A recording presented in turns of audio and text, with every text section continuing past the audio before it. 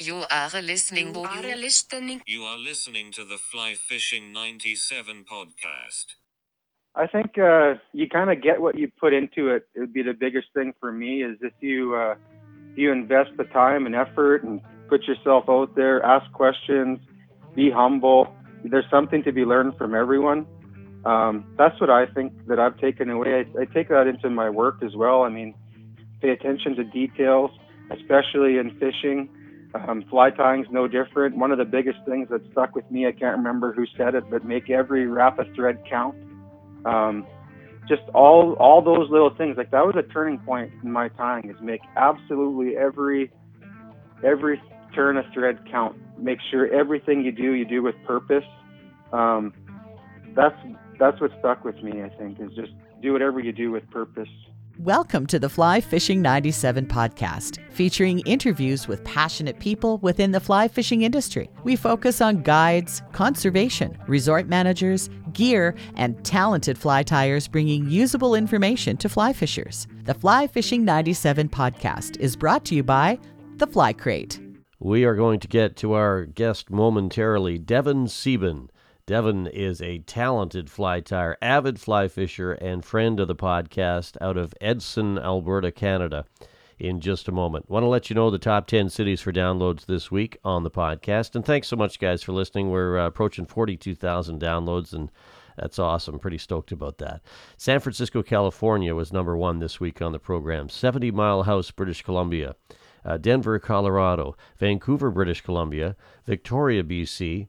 Gig Harbor, Washington, Janesville, Wisconsin, Westerville, Ohio, Bozeman, Montana, and Wheeling, West Virginia. Thanks so much for tuning in. Hey, everyone. This is Nate from theflycrate.com. I just wanted to thank you again for listening to the podcast and want to let you know about our new membership option called the Mix and Match subscription. This is for people who don't want us to hand curate a selection of flies for you, but you would rather choose 100% of what you receive each and every month. For $19.95 a month, you will receive $30 of the Fly Crate store credit. But there's a great way to pick exactly what you want and save money on the Fly Crate without having to worry about the commitment. All right, so this is the Mix and Match membership. Just go to our website, theflycrate.com, and navigate to our homepage, and you'll see a selection there that says $30 Fly Crate credit. Just select that option and navigate through. And, learn a lot more there. We have all your answers, all your questions answered, and you'll be able to figure out whether or not this is a good membership for you. But it's a great way to save money if you were going to spend money on the Fly Crate anyways, and you just wanted to, prepay in advance and save some extra cash and dough on the side. Welcome to this edition of the Fly Fishing 97 podcast. Thanks so much for tuning in this time around. We want to welcome to the podcast friend of the program, Devin Sieben. Now, Devin is out of Edson, Alberta, Canada. He's an avid fly tyer. I have actually seen his patterns firsthand and can tell you that, they're pretty darn impressive, and they catch a lot of fish, and the guy knows how to throw a line for sure. Devin, thanks so much for coming on the podcast. Thanks for having me, Mark. Awesome. Yeah, I've been trying to keep up with you a little bit. I see you're posting a lot on still waters these days and some of the sites and spending a lot of time at the fly tying bench. Before we get into this, Devin, I kind of like to take it back to your roots and figure out how you discovered fly fishing. Absolutely. So, like probably most people, my dad got me into fishing, not fly fishing, just conventional gear and hanging worms under bobbers or fishing for walleye and pike and perch out of little aluminum boats back home in Leoville, Saskatchewan. That's where I grew up. Mm-hmm. So I did that a lot as a kid, nothing crazy. And then I kind of didn't fish. I didn't fish for a lot of years. I got into other things, hockey and golf. Found myself in Hinton, Alberta, actually, and begrudgingly, this is sort of a story in itself. The wife and I think we just had Carter at that time and was invited to a block party. Like we shut our block down and I had to set up the tables for a block party and went to this party and met a guy by the name of Kevin Cripps.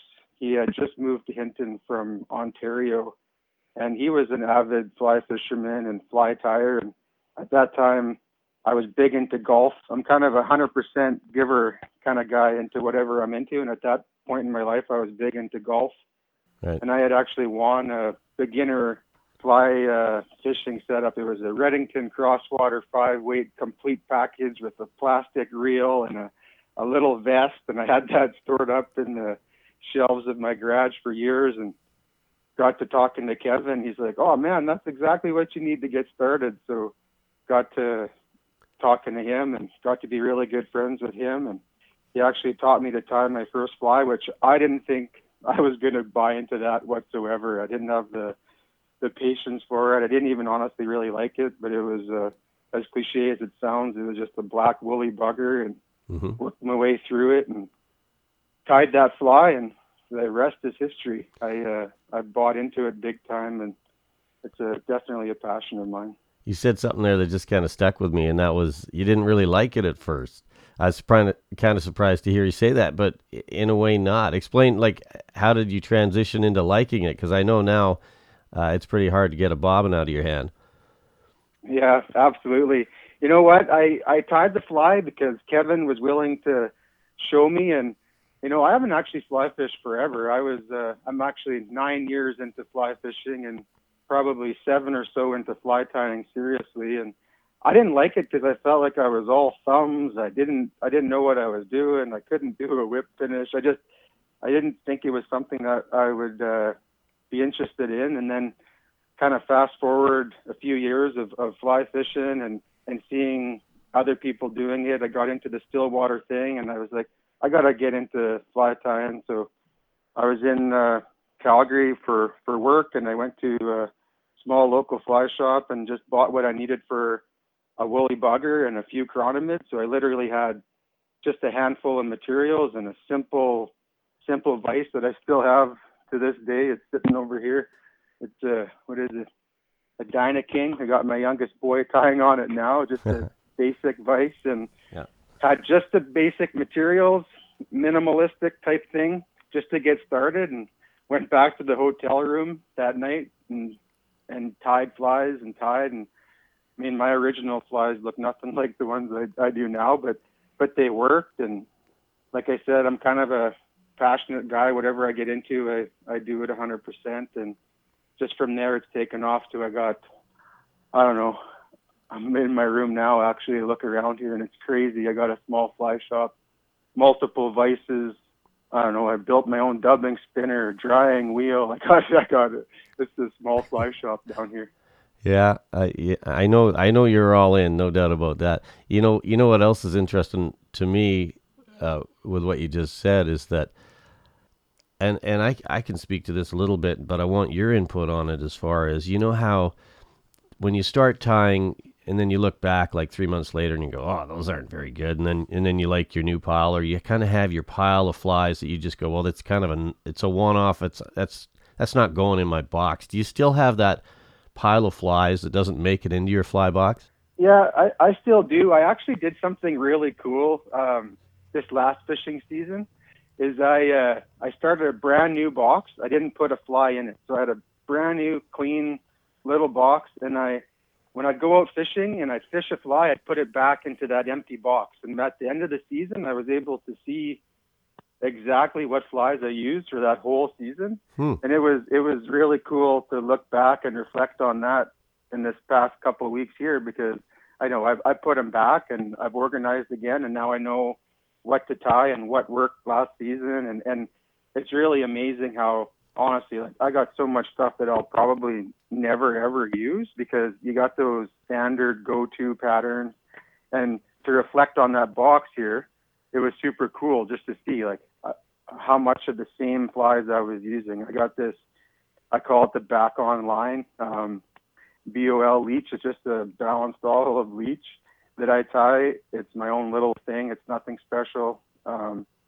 And I have a bunch of those in that box. I got some scuds in there. I got some tequila boobies. I love fishing a deep 6 line. I just crazy how many of the same thing ended up in that box throughout the course of an entire season. It was kind of wild to look back at it and see it that way. That's a great idea. I've never actually thought of doing that. I try to do it in my head, but God knows how that works. Like, I don't remember half the things I use throughout the year, but that's a really good piece of advice, actually. Mm-hmm. So talk to me about, so you're saying this one gentleman kind of got you going with the tying and kind of started into the fly fishing world. Who else has been influential along the way? Has there been a lot of YouTube stuff, or who have you learned from the most? Actually, it's kind of I give this one a little bit of thought. I always had to reach out and kind of figure things out on my own. Absolutely YouTube, both in the tying and the fishing, and I always tried to surround myself with people that would be willing to show me. So Kevin got me going.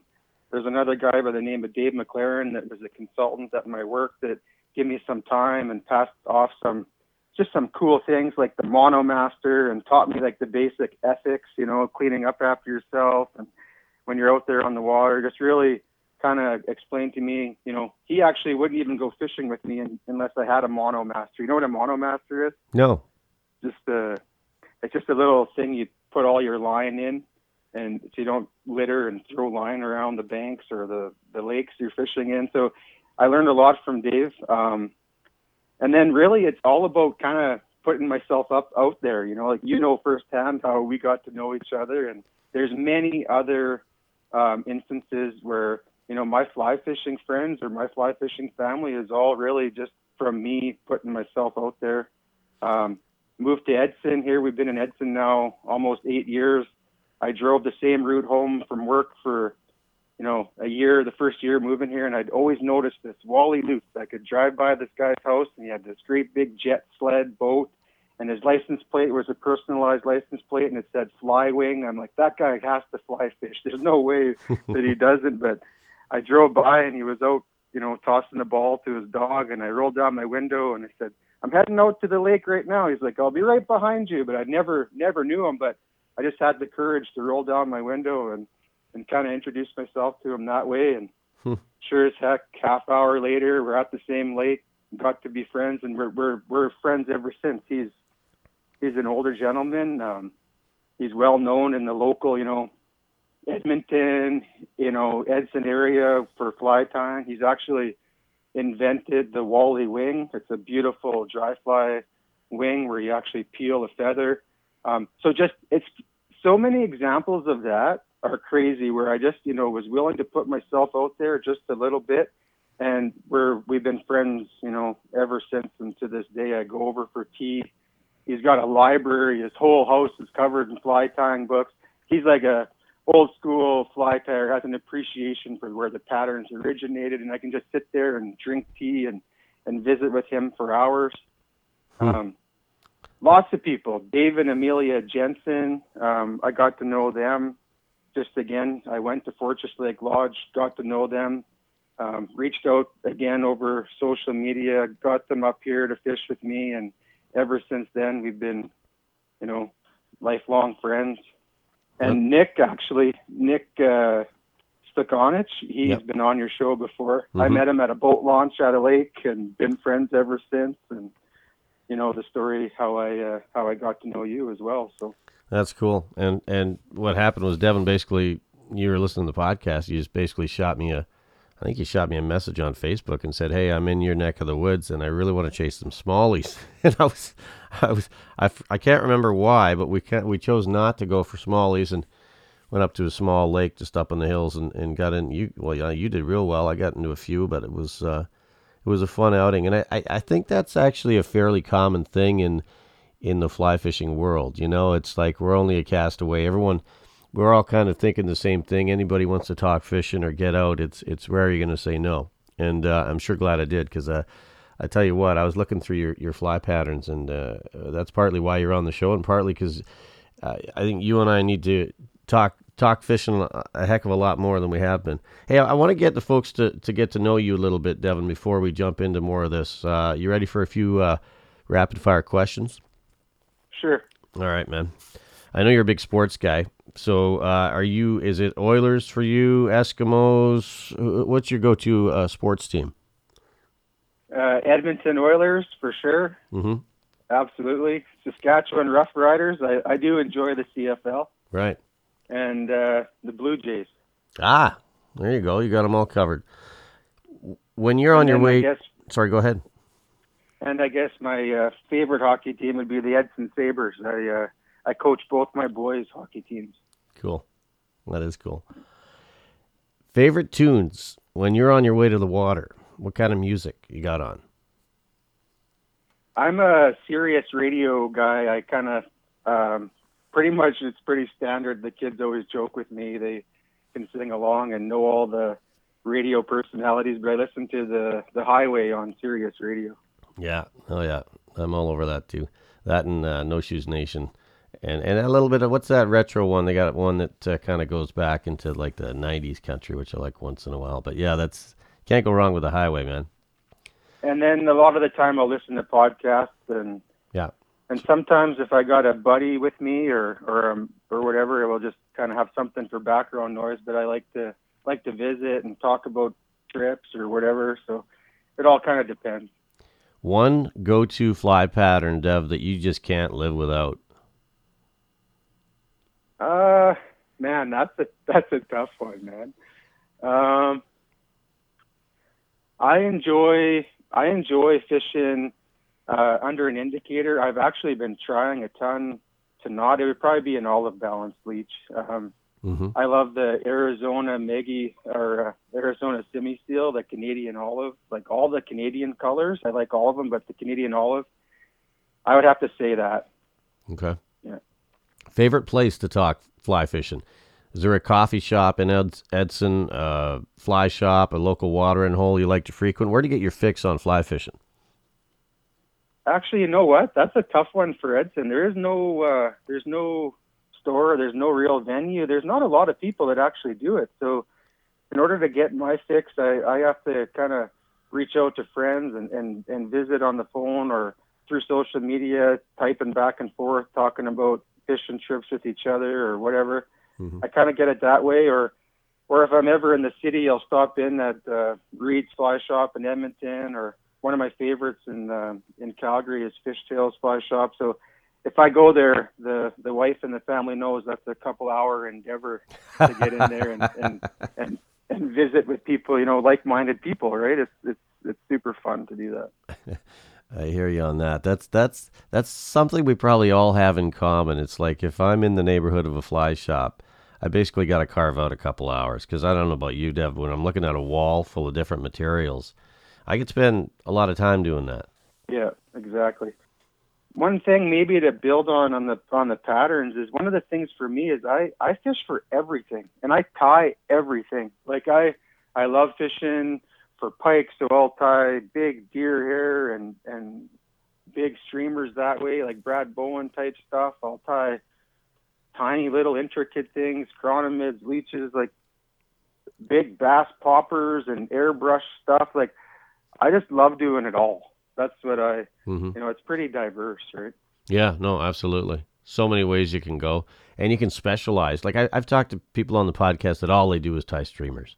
Other people, all they do is tie chironomid patterns. It's like you make it yours, but I think there's so much to learn, and we just never stop learning at the Vice for sure. Speaking of learning, what would you say has been the biggest lesson that you've learned in your fly fishing journey so far? I think you kind of get what you put into it. It would be the biggest thing for me is if you invest the time and effort and put yourself out there, ask questions, be humble. There's something to be learned from everyone. That's what I think that I've taken away. I take that into my work as well. I mean, you got to be humble enough to listen. That's one of my challenges, to try to listen more than I talk. But be humble, pay attention to details, especially in fishing. Fly tying's no different. One of the biggest things that stuck with me, I can't remember who said it, but make every wrap of thread count. Just all those little things. Like that was a turning point in my tying, is make absolutely every turn of thread count. Make sure everything you do with purpose. That's what stuck with me, I think, is just do whatever you do with purpose. That's a great quote. Because I got to admit, sometimes I'm just going through the motions when I'm throwing some thread on. That's a good point. When you're not fly fishing, you're doing what? Spending time with my boys and the family. In the wintertime, we're busy playing hockey, running around. I try to incorporate fishing into absolutely everything I can, or fly tying. So if we're going somewhere, if we're coming your way to visit or whatever, I try to at least carve out some time for fishing. But I'll tie a fly if I'm at home and I have a vise. I'll tie a fly absolutely every day, at least one. It's almost like like a religion for me or whatever. I find it so relaxing. I find it if I'm having a bad day or at work or whatever, I'll come down here and kids are in bed and I'll tie a fly and I just get lost in it. I find it therapeutic. It sounds cliche. So many people say it, but I really do. Sometimes I don't even have music on or a podcast or anything. I just get lost in what I'm doing and that's what it's all about for me. What's the best job you've ever had? Best job's probably the job I have now. I'm just truly grateful to have one, but I've been at the same place a long time. I've been with the company I'm with now, Repsol, for better part of 15 years. I've had multiple different roles with them. They keep me engaged, they keep me challenged, and I'd say the one I have now. And sorry, what exactly do you do now? So we're an oil and gas company. Right. We have wells that produce the facilities, and basically I'm the asset control manager. Okay. Couple of favorite movies that you've seen the past few years, or not even the past few years. It's, if you're going to put a movie on right now with all this craziness going on, what are you watching? We're watching The Tiger King right now. Oh man. Along with the rest of the world, I think it's crazy the attention that has gotten. I think I'm the only person to never have seen it. I keep hearing about it, but okay, fair enough. Go ahead. Favorite movies would be, I like all the true crime type stuff. I don't like a lot of the sci-fi stuff. I don't know.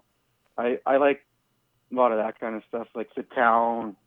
I don't know. All like the true crimey type stuff.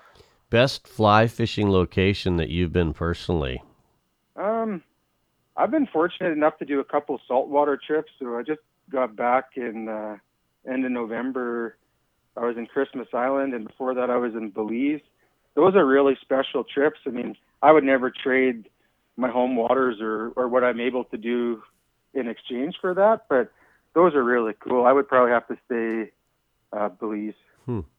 Good stuff. Okay, I'm going to switch gears on you. Let's talk gear. I know that you do a lot of still water. I assume you're doing some moving water too, but what's your go-to when it comes to a fly rod? If you're going to grab one off the rack or one out of the shop, what are you reaching for? I'll talk about the one I use the most, or I guess two of them. I got Sage 1. Sage 1 10-foot and a Sage 1 9'6". Those are my still water rods. They're the ones that are probably in my hand more than anything else. They're a little bit older now, but I wouldn't have a reason to replace them. I absolutely love those rods. Yeah. I want you to take us through a perfect day. And this is in your mind, your day, your way, in your neck of the woods. What does that look like? Walk us through that. Okay, so for me, it would be late fall. It'd be a late fall day. Hoping for back swimmers. I'd be getting up not too early because there's really no point. It'd be cold. There'd be frost on your windshield. So you'd be packing the truck and got the boat on the back, and hopefully just had a quick chat with the buddy that you're going to meet at the lake or pick up on the way. I'd stop at Tim Hortons for a coffee, just a black coffee, put on the tunes, head out to my favorite lake. You're there before you really need to be, so you're not rushed. I don't mind getting up early for a fishing trip, but this is a pretty cool thing if it all works out. So you get to the lake, you get into the water, and you're all set up, and you're just cruising around, and you're kind of waiting and eagerly anticipating the inversion to come off. The lake's coming, starting to warm up. Hopefully it's beautiful, clear blue sky. The warmth starts to come, and then you start to see these bombers, these small little aircraft start falling down, and then you start to realize that it's going to be one of the best days ever, man. I look forward to that more than anything else. I love chironomids in the spring. I love everything, but that is my absolute favorite. If you can hit a lake and those little bombers are going and they're smacking you in the head and they're landing in your boat and the fish are crushing these things, there's nothing better in the world than that. I look forward to that every year. Yeah, you and me both. You fishing indicators mostly then? I actually do it every which way I can think of. I love it. I love fishing, I guess, a slow sink line, like just a sink tip, or like a full sink, but like ultra slow. I can't remember the name of that line now, but just something really, really, really slow sinking with a floating fly, or even just I do it a bunch of different ways. If I have my absolute pick of the litter, though, I'd be fishing like a floating fly, Jennings Ultimate Boatman type thing on a floating line, or just a slow sink line. Cast her out there, cast them to rings. Oh man, it's so much fun. I look forward to it. Yeah. And what species are you targeting? Rainbows. We're pretty lucky here now. We used to have to go to Saskatchewan or Manitoba to get different species, but now we got rainbows and brown trout, and they've just introduced tiger trout here. So they haven't grown up quite yet. I mean, some lakes have had them a while, so they're big enough, but mainly rainbows. If I had to pick, we got brook trout here too, and cutthroats. We got quite a bit going on here. But I like coming your way too for the big rainbows and a little bit different hatches, right? I mean, for you guys. Yeah. But thing I like too, you get up towards Kamloops area and some of those clear waters, you can see 5, 6, 7 different colored crawny hatches going on in the period of a few hours, and you kind of got to chase those hatches. I love those days. Yeah, I've only been there a few times, but a buddy of mine, Chuck, and I have gone up there, and I just couldn't believe how clear some of the water in the lakes were. Like, I was just like losing it. I couldn't believe it. You'd be sitting there anchored, and you literally could see the fish swimming underneath your boat, and you could see them in the shoals, and it was just like all the YouTube videos you watch. I got to live it for a couple of weekends. It'd be crazy to get to do that every weekend. Yeah. No, absolutely. Yeah, I know there's some lakes that we go to that you got to stay on top of those hatches, because you may have your go-to, whether it's black and red or gray and black, but then all of a sudden you'll start seeing, we call it Bronco orange. It's kind of a rusty brown kind of a color. That one's a real common one. Those bright green ones, you must see those ones around a lot too. I know I see those quite often, and you just got to be able to match it and stay with it, especially in that clear water. Yeah, exactly, man.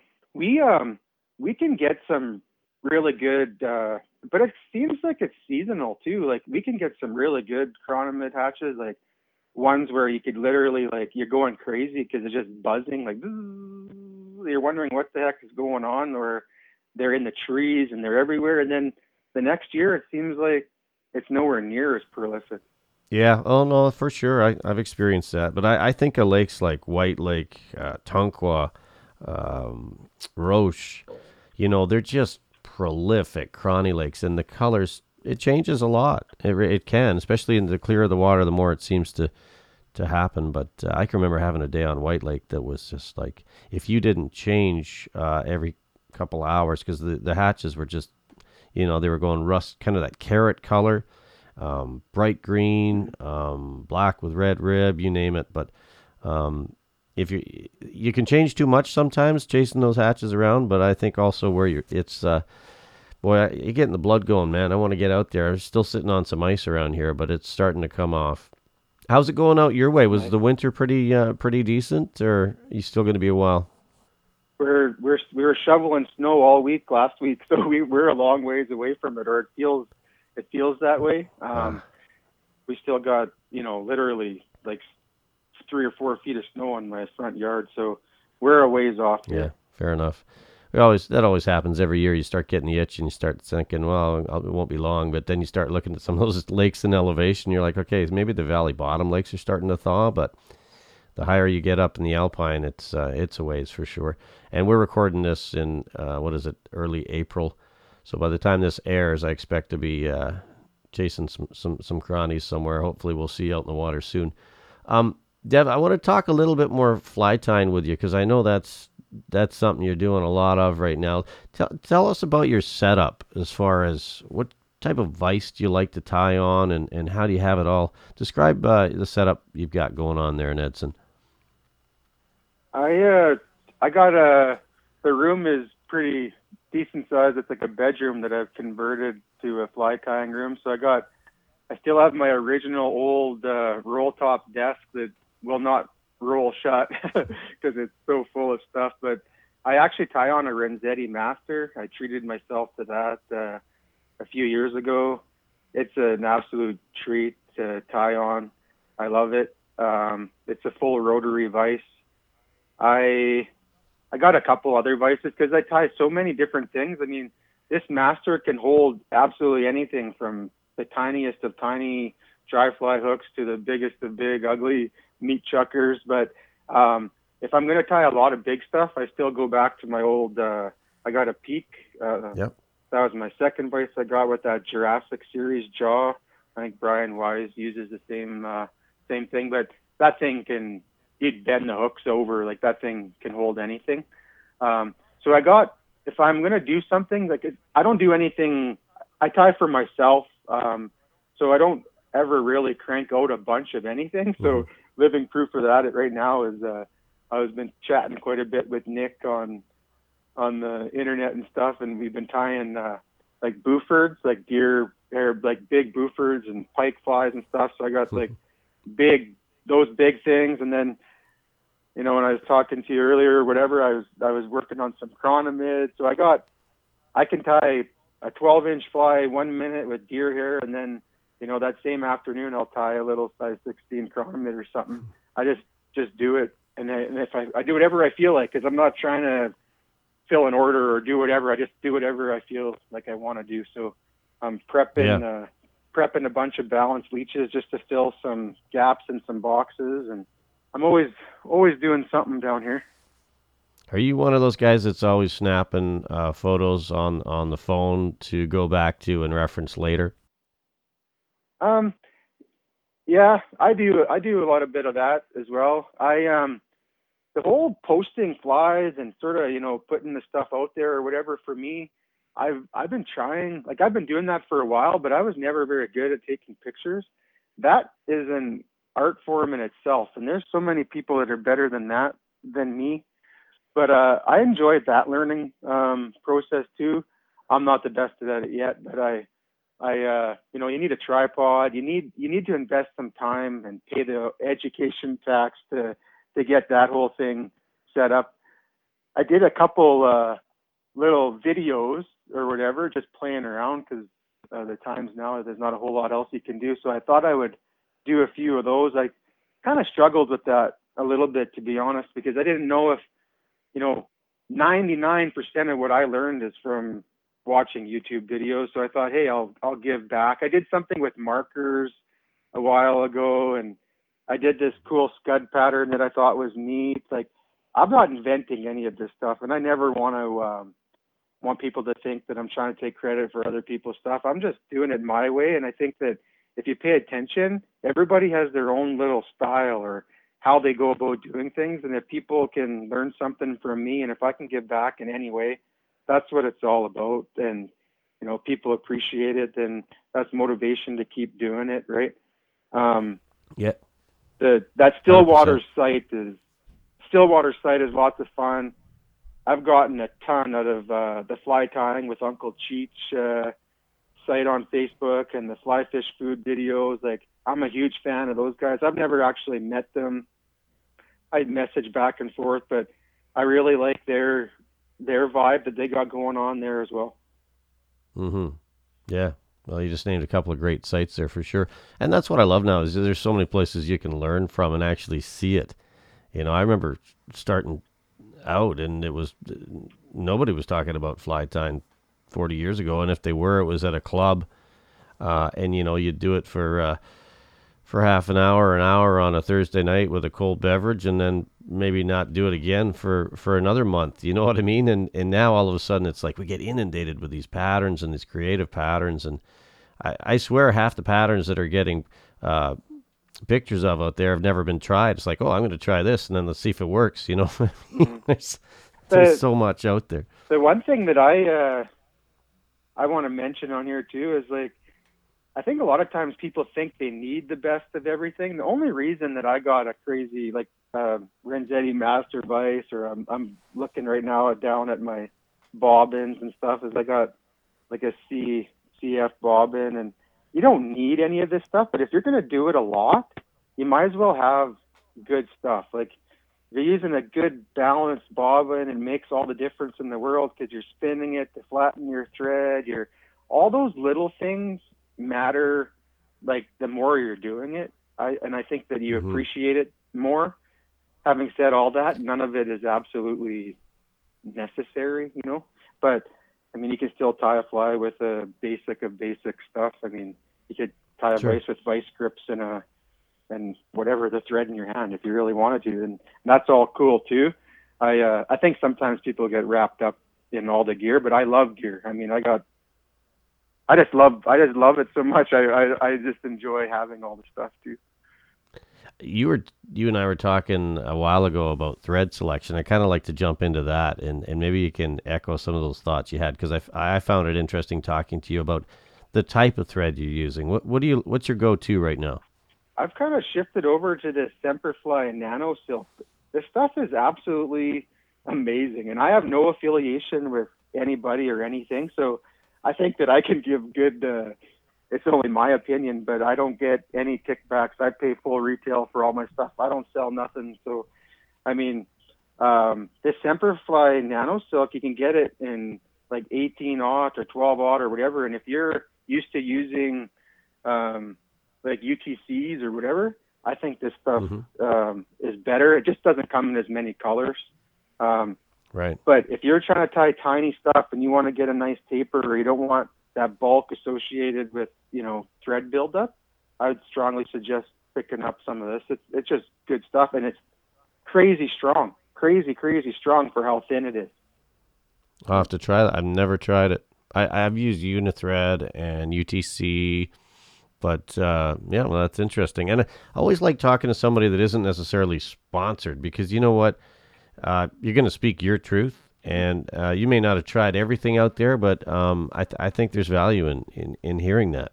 Yeah, and then the other thing, or I don't want to say it's a pet peeve, but one of the things that I find almost comical is how much talk and debate there is over UV. I completely get and appreciate some people are sick and can get sick of it or from it or have reactions from it or whatever. I completely get that, but the thing that I find is a hot topic a ton on numerous sites is people that have issues with it, like setting up or whatever. And honestly, man, it's all about the light. It's all about the light that you're using. You need to have a good light. Like, there's other ones out there, but the Loon Infinity light, the rechargeable light, it's like $80 or whatever, but it's well worth it. If I had to say the one thing that I'm the most happy with finally investing in, because I've got all kinds of different knockoff lights and I did the same thing everybody else did, tried to avoid buying the fancy light or whatever, trying to find something else. But it's the difference maker if you're going to use UV products. I use a ton of UV stuff. I love the golf stuff, but I could show you, I got golf, I got Loon, I got Solares, I got all of it. I haven't tried this rapid stuff yet, but I probably will. I have enough of it, and this light hammers all of it. And I think that if you have to coat your UV with something else after the fact, it kind of defeats the whole purpose of using UV in the first place. So 100%. Buy a good light. That's what I think. Yeah. I like that. That's good advice, because I know I'm with you too. I see all these forums, and people get very, they like what they like. I mean, some people like Coke, some people like Pepsi, whatever. Use what works for you and doesn't bother you. Like, I mean, I'm with you too. I know some guys really love that Solaris. It's okay. I've got it. But I find the Loon Flow for me works. What's your go-to for resin? I use, like I said, I use it all, but for chironomids and everything, I'm a big fan of the Solaris Bone Dry. That stuff Okay. is like thin as water. The key to this stuff though is you got to have your bodkin. So you just touch it. You take your bodkin, and if you got a wire rib or whatever, you just got to almost take it all off. You just touch it, almost take it all off. Hit it with your light, and then put a little bit more on or whatever. And I think using your bodkin is key. You can't just, you're going to put too much on. The applicator is not perfect. And I think that little trick with your bodkin is essential to keep your segmentation and all the things that you want to have. And you can really control the resin with the bodkin. And then you hit it with your light, and literally it's set up. I don't coat it again with anything else, honestly. That's a really good piece of advice, because I know a lot of those, the applicator, it's just basically like a nail, like a nail brush. It's too big, Yeah. right? Yeah, I do the same thing. That bodkin is the way to go for sure. A little more time consuming, but like you say, if you really want to spend the time and get some detail, that's the way to do it. Yeah. I want to ask you if you've had any crazy things happen to you in your time on the water. Usually somebody's got a crazy fish story or two. Anything that comes to mind, Devin? Yeah, it's almost not believable, but I'll share a little story with you. So me and my buddy Chuck were out fishing on a lake, and we had a few days ahead of us. So we were like a day into a couple-day fishing trip, and he's pretty tight-lipped on patterns and everything. He'll succumb to the pressure to share with you after a little bit of bugging, but it's kind of an ongoing joke. He's kind of keeps to himself his patterns and stuff. And we were kind of locked our boats together. We were fishing. I was fishing in my own craft. He was in his own, and we kind of tied them together, and we're visiting for the last half hour of fishing. And it was chironomids. We were fishing chironomids, and his indicator went down, and through the chaos and not really paying attention, he broke off his fly. And I was like, uh-oh, there's that fly's out there now, because he wouldn't tell me what he was using exactly. And the next day, we're out fishing on our own and fishing away, and I catch this fish, and I'm going to release it, and there's a chironomid in his mouth. So I took the chironomid out of his mouth and stuck it in my pocket, and on the drive home, I put it on the dash of his pickup truck and give him his chironomid back. I caught the fish that broke off at his chironomid. What did he say to that? Like, what are the odds of that happening, man? Like, it's crazy. He couldn't believe it. He was laughing, and it was pretty wild. We've all fished with people like that don't like to share what's working. I got to admit, that's kind of a pet peeve of mine. Yeah. But it's a good thing to bug each other about, for sure. I mean, it's nice to get a leg up, but it's also nice to share in that success. Yeah, absolutely. Right. If you can, there's nothing better than being at a lake and there's a bunch of people out and everybody's having success, and you can share the stories and really just share in the moment that everybody's having out there. If you're around the fire or if you're kind of campsite hopping, and it's great to have everybody having fun, right? I mean, that makes it so much more enjoyable for everyone. So absolutely. Yeah, that's well put. Is there anything you'd like to see us do a little differently in fly fishing? Is there anything you think we could maybe be doing a better job at that comes to mind? I think that, just locally here or in general, I think that I got mixed feelings on a lot of things. Like, I personally, you hear lots of people say, oh, the social media is bad or whatever. And I kind of see it the opposite way. It's given me an opportunity to see what other people are doing. And it's made me a much better fly tyer, specifically, to stay on that topic, to see what these other guys are doing and admire their work. It's provided a forum and a backdrop for people to really see what other people are doing. And it's made everybody that much better. I think that in itself has given us, that challenge or that, something to aspire towards or whatever. I think that's cool. More on a fishing thing. We got some lakes here that would have the opportunity to be true trophy waters, and they're still allowed to harvest like any other lake. I would love to see us protect the lakes that have the ability to grow the big fish. and have Sure. put and take fisheries, the ones that they're not necessarily going to consistently overwinter or make those lakes the ones. I don't care if people keep fish, but I wish they wouldn't keep the ones that have the potential to grow to be big. So if I could selfishly, impose my will on the authorities, that's what I'd love to see, is a little bit more proactive management on the lakes that have the ability to grow those big, double-digit trout. Yeah, for sure.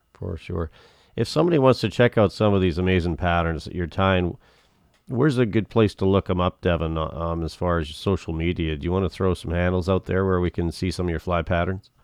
I'm on Instagram. It's just my name, just Devin Sieben on Instagram, and same thing on Facebook. If you give me a follow on Instagram. I'm not crazy posting or whatever. If you're interested or want to know more about how I'm doing it, by all means, reach out, Facebook or Instagram. I noticed you're kind of jumping into this live thing a little bit. What's next for you? You're going to maybe put some more YouTube stuff out there? What's in the works?